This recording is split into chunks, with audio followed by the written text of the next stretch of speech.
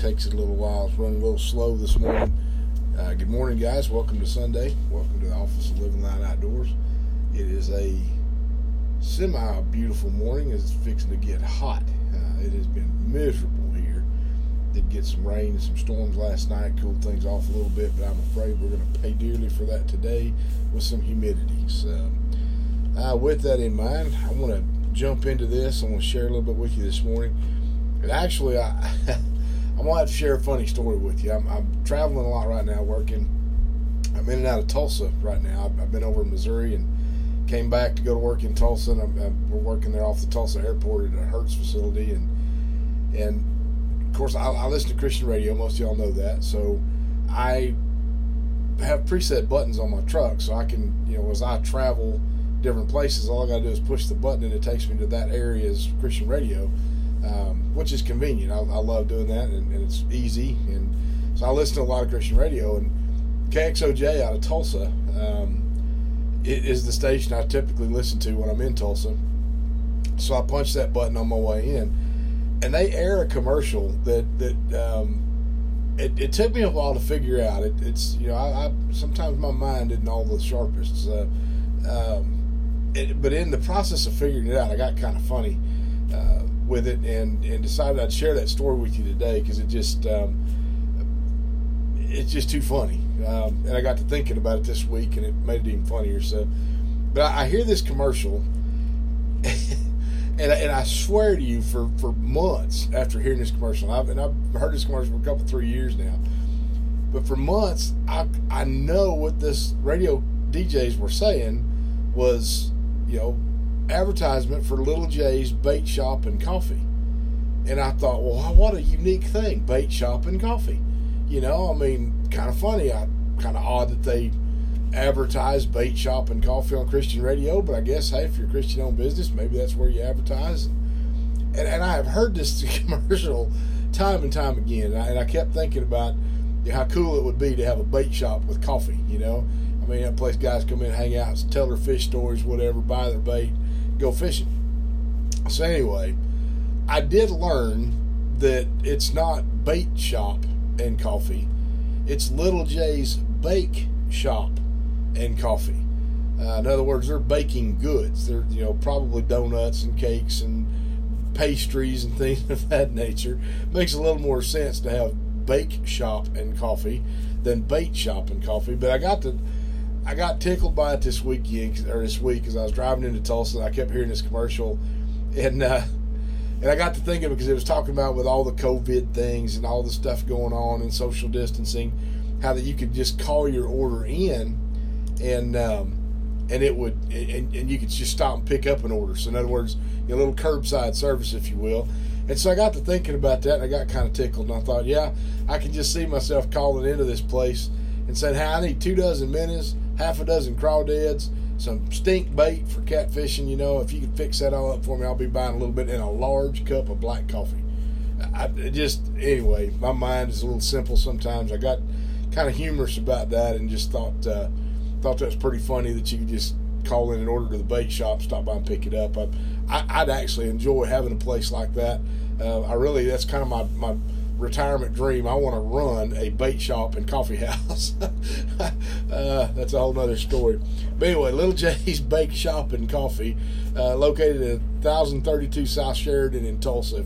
If you want that information, stop by their Facebook page. Tell them, hey, I'm actually going to send them this audio just for fun. Tell them I did a little advertising for them. But just kind of get the humor out of the way this morning. Now I want to get a little serious with you. The title of this message this morning is called To Those Who Endure.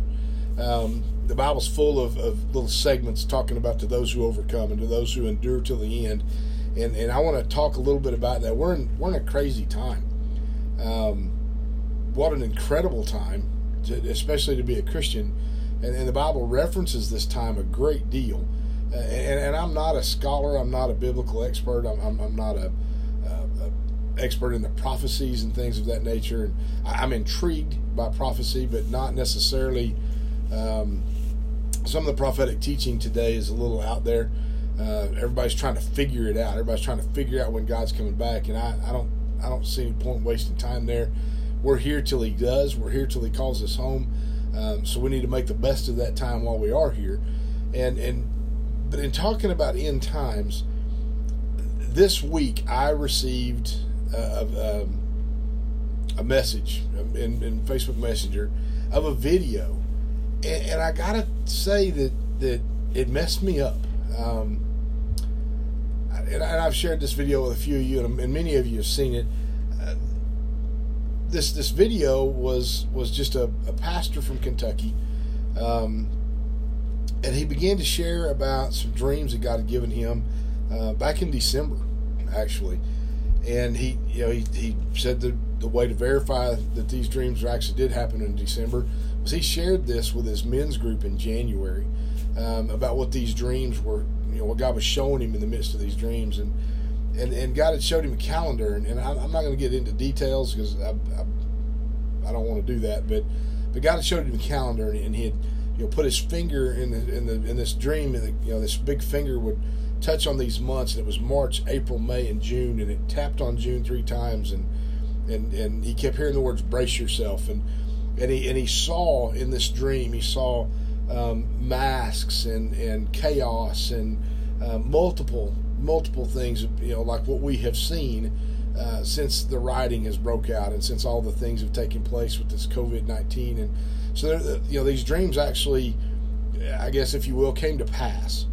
And then he's expressed that he has been given another dream, and again the calendar is there, and it he points to July, to August, and to September, and he taps on September 3 times, and again he hears the words "brace yourself" in the midst of this, and then he goes on to October, but then when the finger goes to November, the finger changes to a fist and it punches November, and the calendar kind of shatters into 3D, and the numbers fall, and he sees lots of different things, very detailed items in this presentation that he gives, and he talks about the cashless, going to in his dream, his church was going to do a yard sale, and he went to the bank to get some change, and the bank didn't have any change and wouldn't give him any change, and basically told him he just needed to superinflate, and instead of $1.50 go to $2, and then warned him that the $1, the $5, and the $20 would be next, but there was no more change. And we're seeing that. My coworker that I'm working with right now got a voucher for 63 cents a credit at Quick Trip the other day because they didn't have any coin change to give him. So it is a very strange time. But these dreams that this man describes, and I'll tell you, he's not a megachurch pastor. He's in his mind, he's not anybody. He's a pastor of a little congregation of 80 to 100 people in the middle of Kentucky somewhere. This man's received death threats. He's received all kinds of trash from this video that he's put out that's gone viral, that people have shared all over the world, with people bashing him and threatening him. And man, all he did was just share a dream that he feels like God gave him. So, I pray for that man. I pray for that pastor in that church, that God continues to use him in such a voice to this end times, if you will. But when I heard this, I got this sinking heaviness inside of me, and it bothered me. I struggle. I have some struggles with anxiety, and I have struggled with anxiety different points of my life. Some to the point of medication, to where now I try to just control it. But that anxiety is real, and I know that a lot of people deal with these things, and as I'm thinking of what he says, this anxiety raises up inside of me, and I begin to think of my kids and my grandkids, and Rhonda's kids and Rhonda's grandkids, and the fact that, man, I don't want them to have to deal with some of this stuff. All my life I've heard that the end is coming. It could be tomorrow, that Jesus could come tomorrow. I've heard that my entire life. I'm 56, somewhere in there, years old now. So I've heard this all my life, but I look at today and what we live in today, and I realize that we are living in biblical times. We're living in things that are unfolding, that were written thousands of years ago, and we're seeing that right now. We're seeing it unfold right before our very eyes. And there's a lot of argument. There's a lot of people who argue with this. I have friends on both sides of the fence. I have friends who are not believers, I have friends that are believers but are not followers. And there is a huge difference as far as I'm concerned. I don't really call myself a Christian anymore. I consider myself a follower of Christ. I'm not going to wear a label.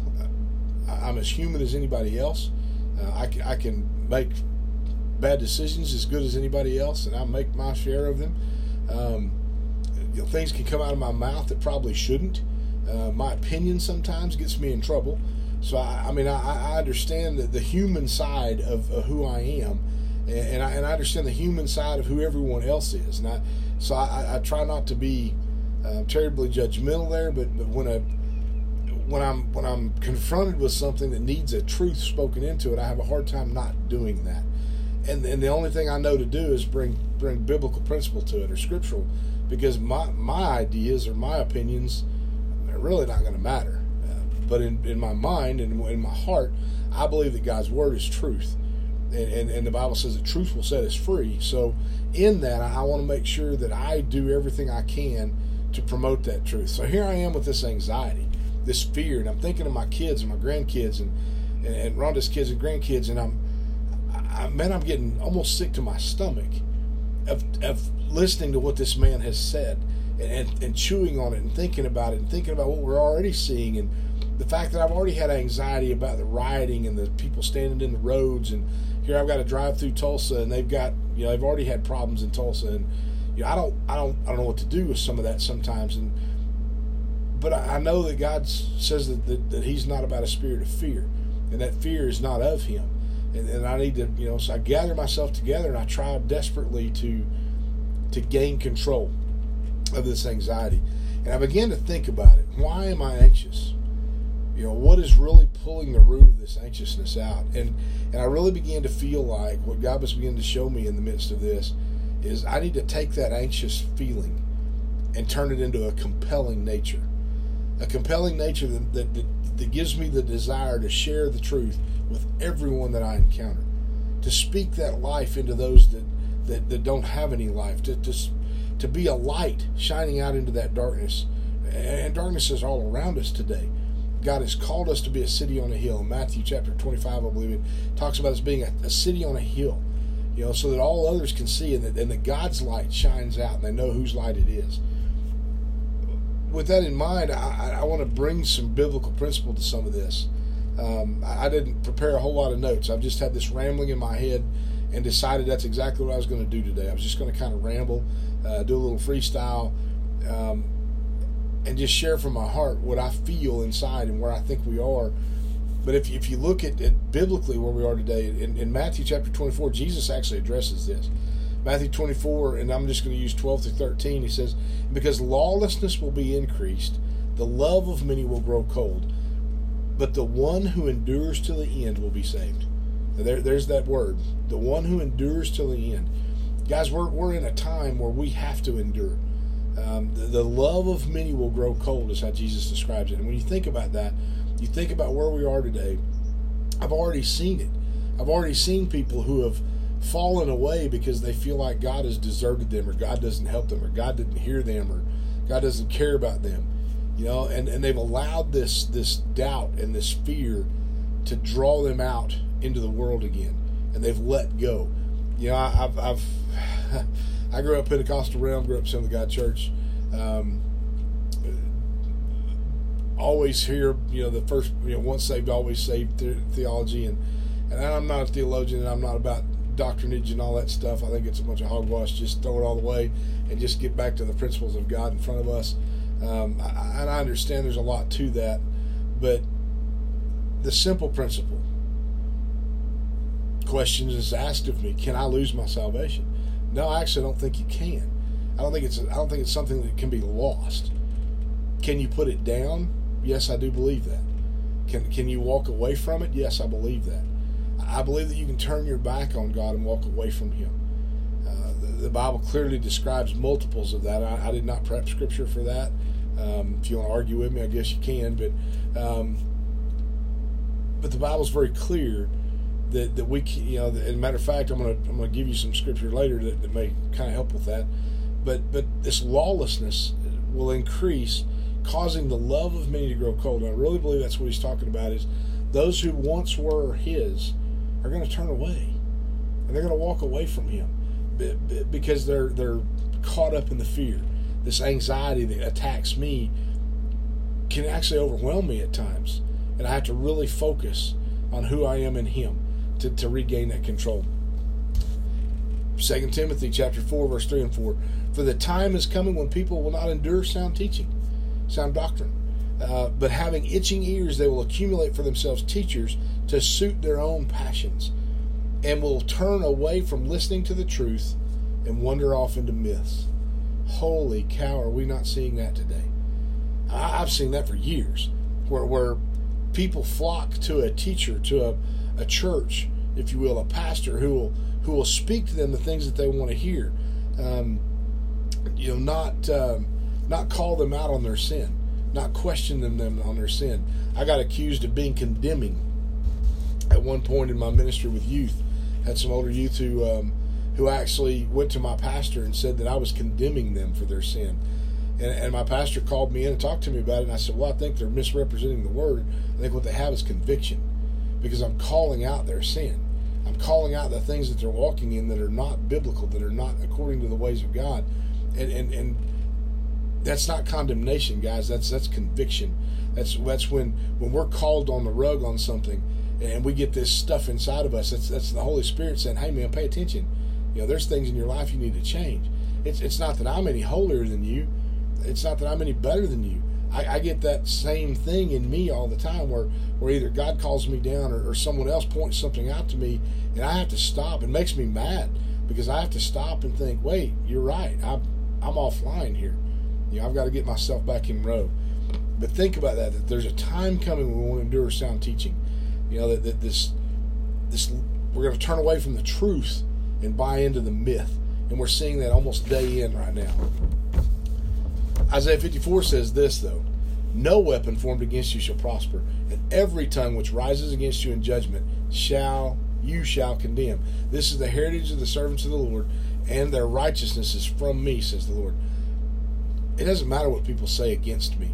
I get a lot of it right now because I stand for truth. And in the process of that standing for truth, I have a lot of people who throw rocks at me, is the way I like to say it. Throw rocks all day long.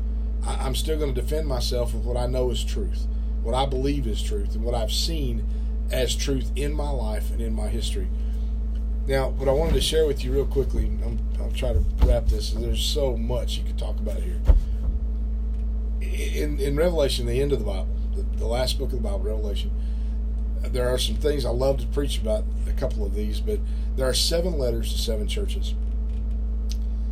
All 7 of them end virtually the same way. The letter number 1 went out to the loveless church, is how it's titled. And this is the church of Ephesus. And it talks about losing their first love. Now, if you think about that for a minute, I've loved preaching that one, because if you think about when you came to know Christ, if you've had that encounter, that life-changing moment where God has changed your life, there is something that rises up inside of you that no one can take. I mean, it's this encompassing peace and love. But what this actual letter to this church is talking about is turning away from that. We allow the things of the world to bog us down and to weigh us down to where that love of many grows cold. And we're allowed to be drawn away from our very first love. And in the book of this letter to the church of Ephesus is just that. You lost your first love. But then he describes how to get that back. And he ends that with, to him who overcomes. To those who repent and to overcome, I'll grant for you life everlasting. Second letter, the persecuted church. This is the church of Smyrna. I don't know how to pronounce some of this stuff. But they've gone through suffering and persecution, and he again talks about to those who overcome. You overcome this rough time. You overcome these things that you endure, these things that you do. To those who overcome, I'll grant for you the lampstands. I didn't mark all these things down. I didn't keep all these notes, but think about that. The persecuted church. Now we go to church number 3, the compromising church. Whoa, this is Pergamos. You cause the faithful to stumble.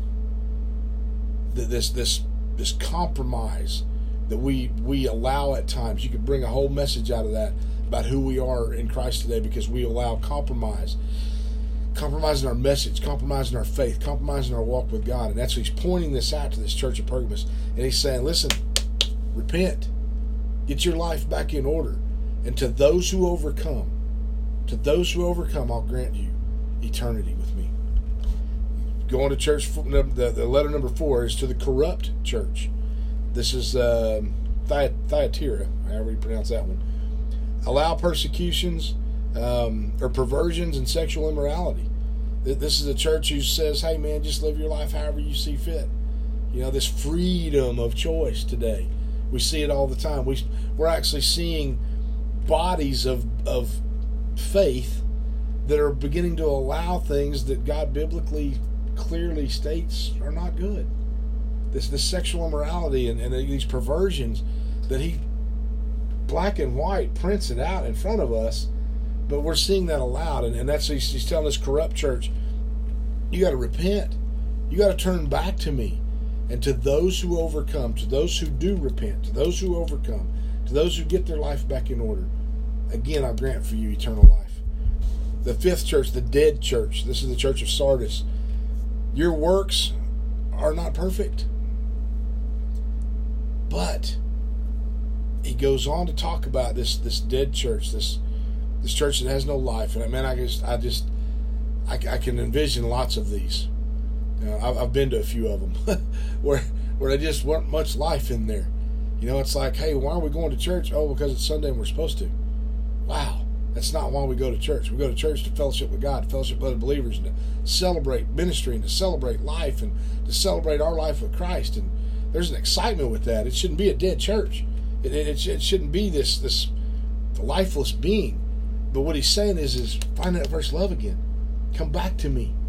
And this particular one ends with, for he who has an ear, for those who are listening to my message, come back to me, and I'll grant you eternal life.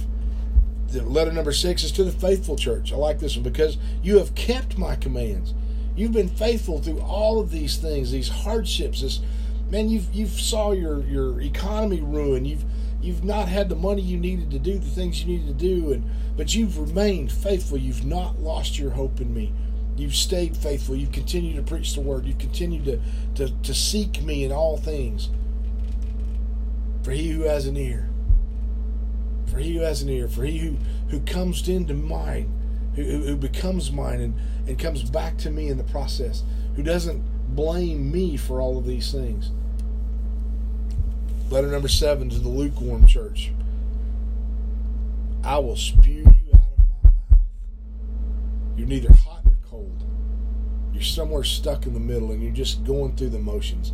It really brings me back to reminding me about this teaching, because we have itching ears. That to me is this lukewarm church. It's just this place that sounds good. Everyone likes what you say, but there's no life changing going on.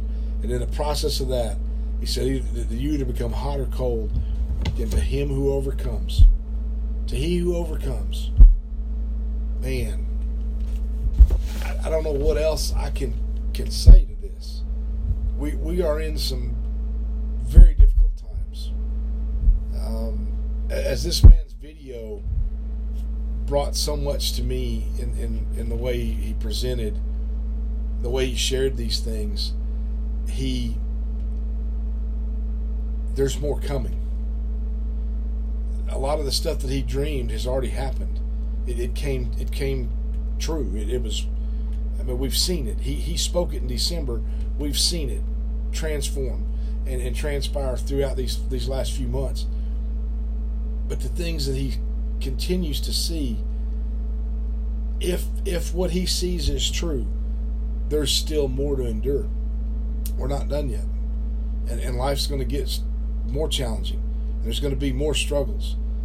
We're facing them day in and day out with these cities and states and putting these mandates in places that we don't necessarily agree with. But keep in mind who we are in him. I'm not going to get into some of the things that we're having to do, we're having to see, but keep your eyes on Him. Keep your eyes on the Lord, because it's to those who endure to the end. It's to those who overcome that He grants to us eternity. We get our inheritance when we overcome the struggles of this world. He never said it was going to be easy. He constantly, throughout the Word, talks about to those who overcome, to those who endure to the end.